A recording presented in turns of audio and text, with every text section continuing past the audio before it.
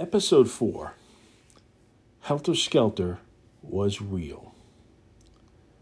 Charles Manson was first and foremost a paranoid racist. How he became that way can probably be explained by his years in prison, getting beat up, and then maybe his years as a pimp, where many of his rivals were African American. This just solidified his views. Maybe he was already that way, we don't know.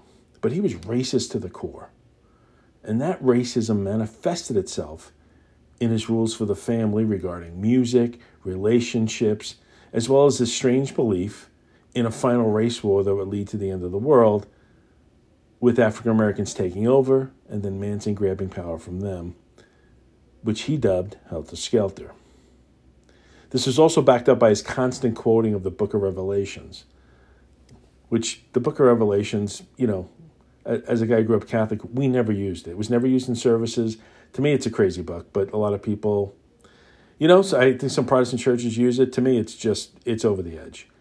Now, why Manson felt the Beatles was speaking to him through the White Album, which were released in December 1968, we will never know. But I think it's proof of his poor mental health. And he truly believed it.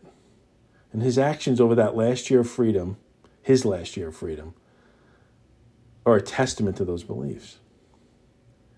For those new to the topic, the song Helter Skelter, written by Paul McCartney, is about an amusement park slide in northern England. If you listen to the lyrics carefully, you will get it. It's pretty obvious. But Charlie thought the band was sending him secret communications, not just through the song Helter Skelter, but many other songs, especially Piggies and Revolution Number 9. He became obsessed with those two songs as well. Now, the album is actually called The Beatles, is self-titled. But in the States, it became known as the White Album because the cover was just blank. It's a double album, has 28 songs. I don't know if it's considered as groundbreaking Sgt. Pepper, but I think it's a better album than Sgt. Pepper. As it said earlier, it came out in the end of November 1968, and by the end of the year, Charlie was on a whole new mission with a whole new vibe. All of his wacky views and rage fantasies now converged with a little help from the songwriting of the Beatles. Bugliosi gets criticized a lot for using this Helter Skelter theory to convict Manson. But it worked because it was true. Now, was it the sole reason he killed? No. Charlie was a rage-filled sociopath who believed in a lot of wacky stuff. He had no education, no guidance most of his life. And this is what happens with bad parents in a lifetime of incarceration. He was a cliche. Now, was he born evil? Maybe. Maybe it was a combination of nature and nurture. He might have been a miscreant even in a nice suburban home. Who knows? But from December 1968 up to the night of August 8, 1969, his actions and orders to the family reflect these deeply held beliefs in a final race war.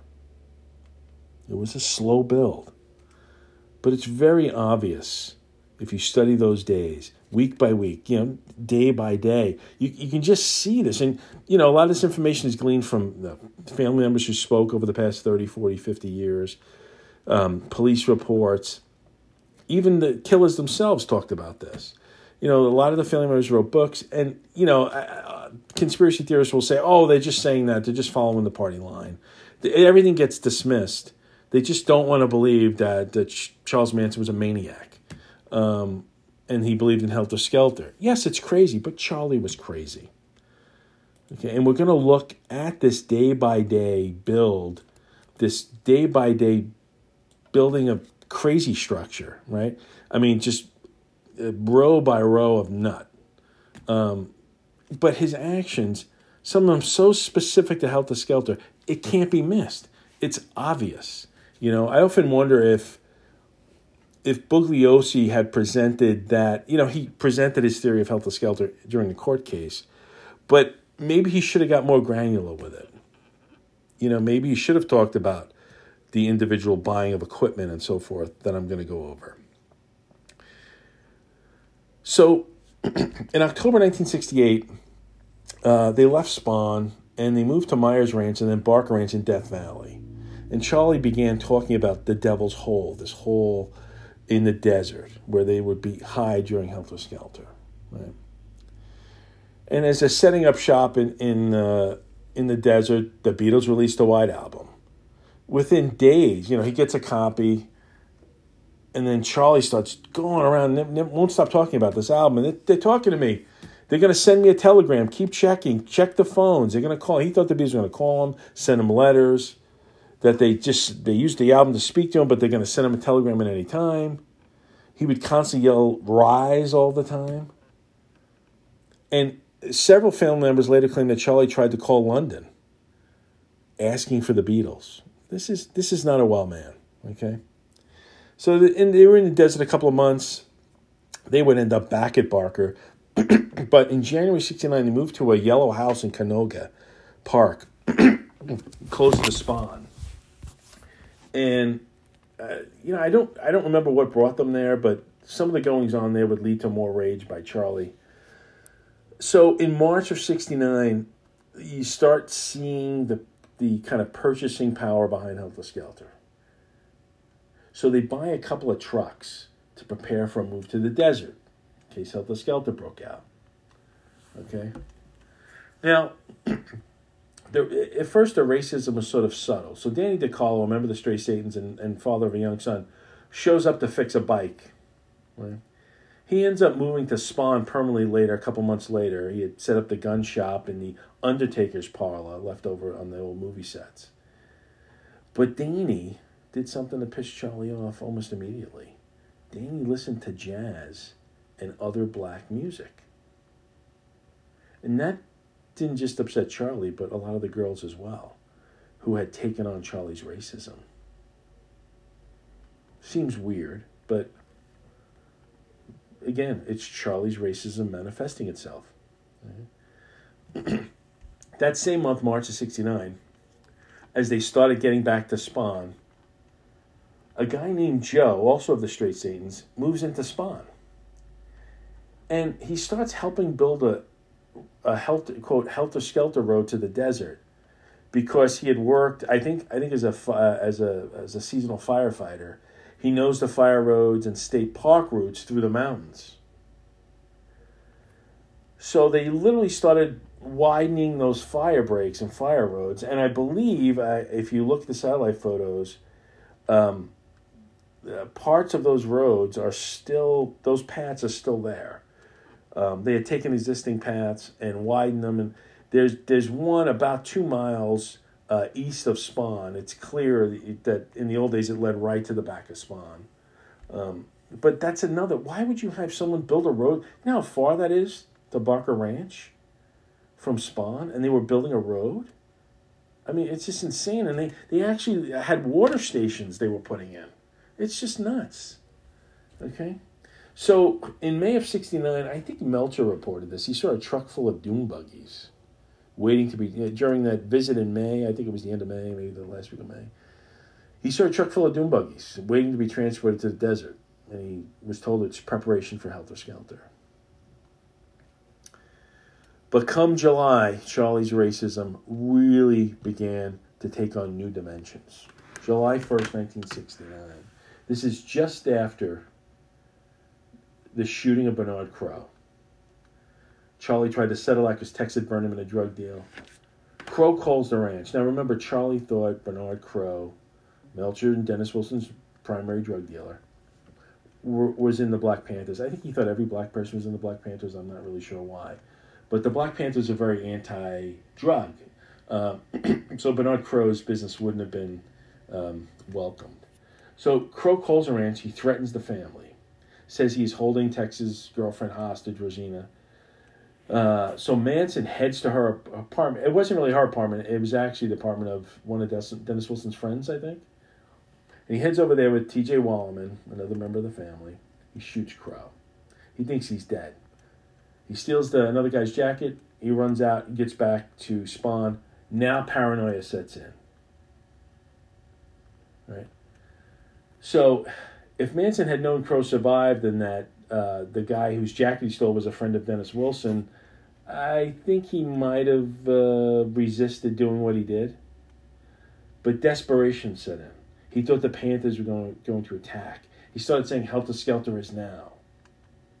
And that same week as the shooting, a Black Panther was assassinated on the UCLA campus and the body dumped somewhere. It was all over the news. So Manson thought it might be the body of Crow. It's just bizarre because he had no knowledge of the UCLA shooting. Just on the news it came up, says the body of a panther was found somewhere in LA. Everyone at the ranch began freaking out. This is it. This is finally it. He started setting up guards and building more dune buggy pads, and all the guys got dune buggies to patrol.